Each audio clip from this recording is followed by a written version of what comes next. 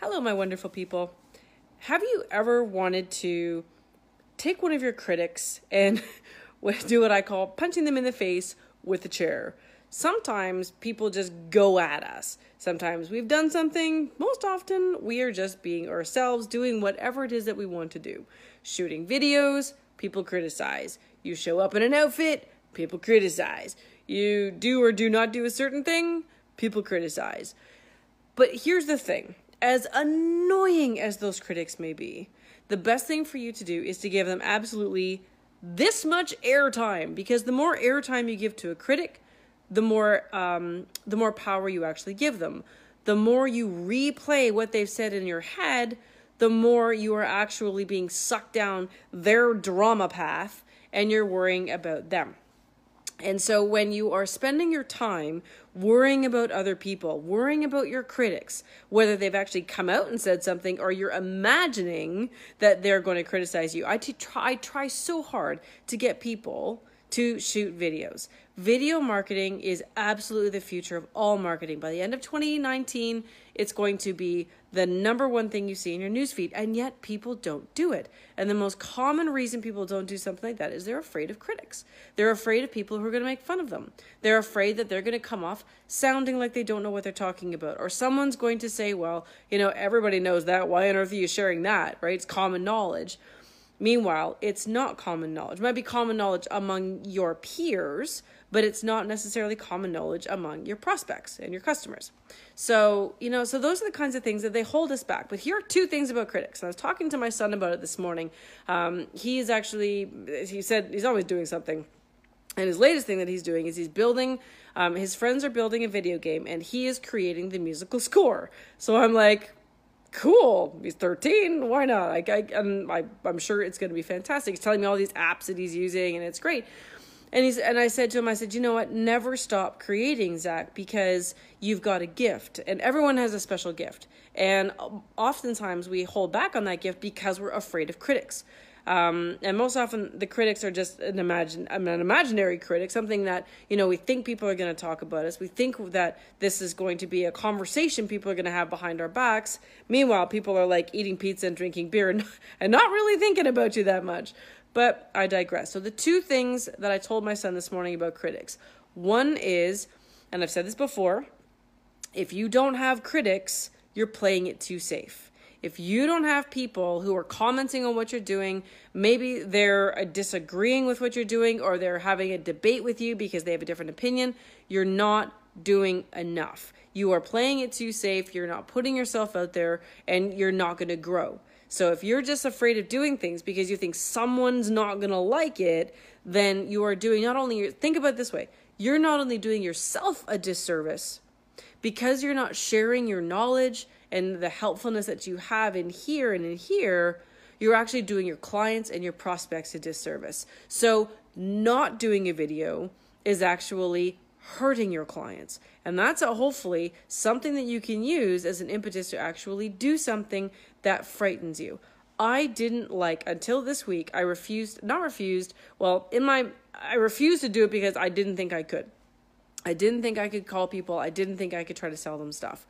But Monday morning, I had a wonderful meeting with someone who helped me with some of the inner language I was using, and I started calling. And you know what? It's been a ton of fun, but I was so afraid of what these people would say that I didn't actually do it, right? So Chip, do you want critics use a makeup analogy?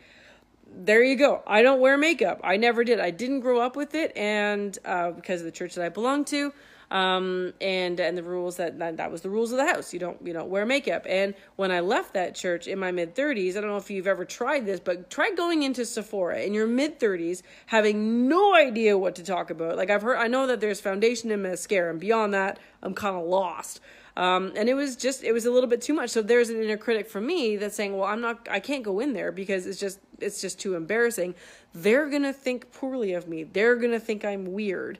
And so I don't go ahead and do something. Now, at the end of the day, I have really good skin because I've never worn makeup. So I don't have any desire to do it. But that was another reason why I didn't do videos. For years, I didn't do videos because I look at other women and they have beautiful hair and they have beautiful makeup and they look great. And I didn't know how to do that.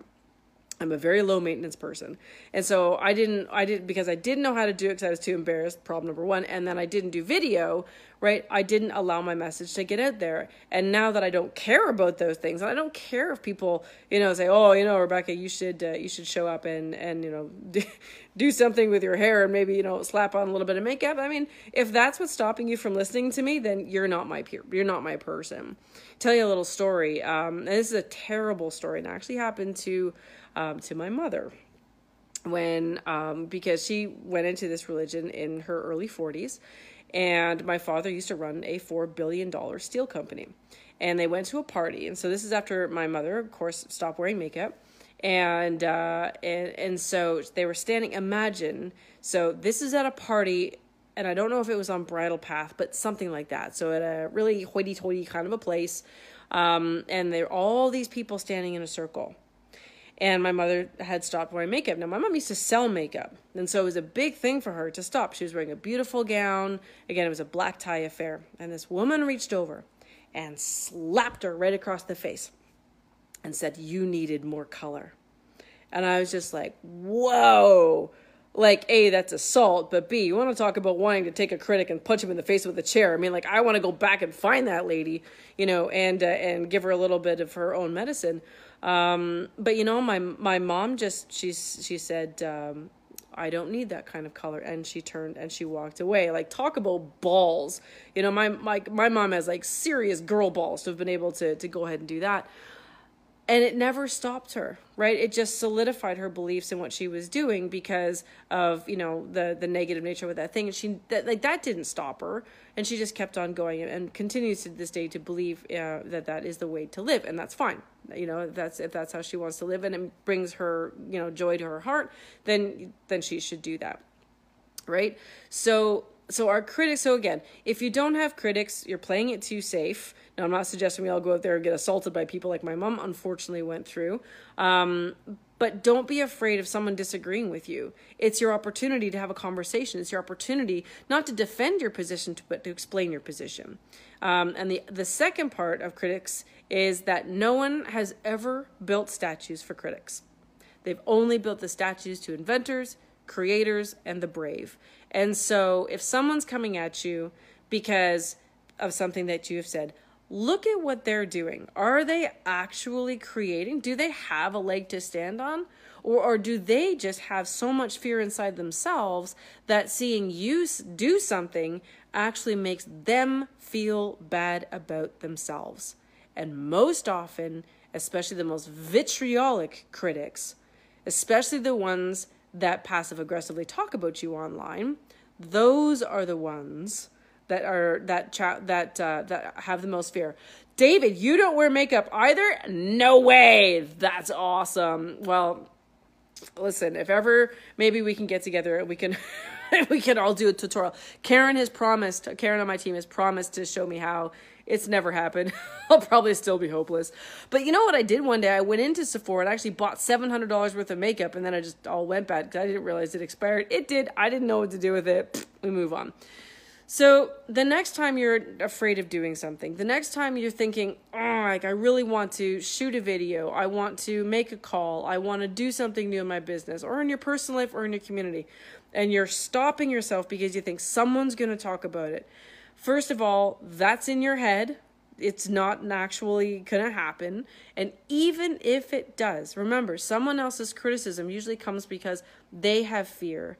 They have a problem, and it's not yours to fix. So there's a great book. If you like the 4 Agreements, there's another one called The Fifth Agreement, and it said you should listen with respect, but with criticism. So even if your critics come out of the woodwork, they especially love the armchair warriors to be, online, love to come and make comments and stuff like that.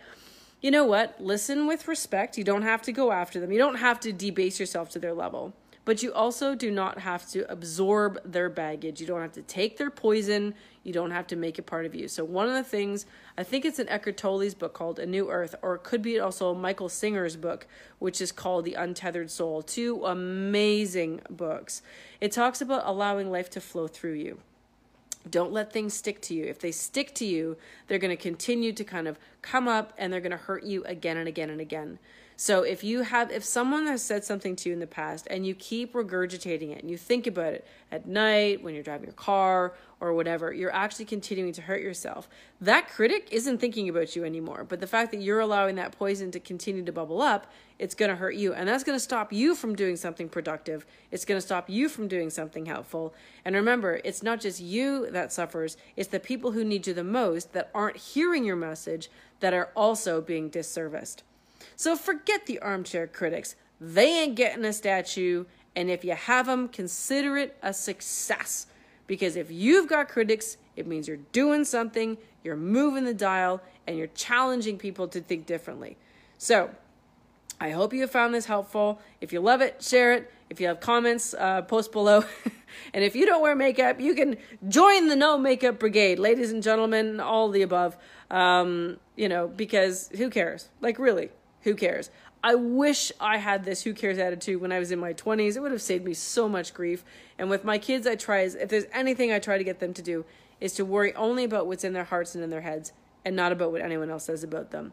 All right? So if you're worried right now about other people, I want you to stop. Picture them, if you want, getting punched in the face with a chair. Feels really great. And then just move on. Don't give them any airspace, because you're taking airspace away from yourself and your ability to be awesome and then some. All right? Have a great Friday afternoon. I'll peace in with you guys later. Take care.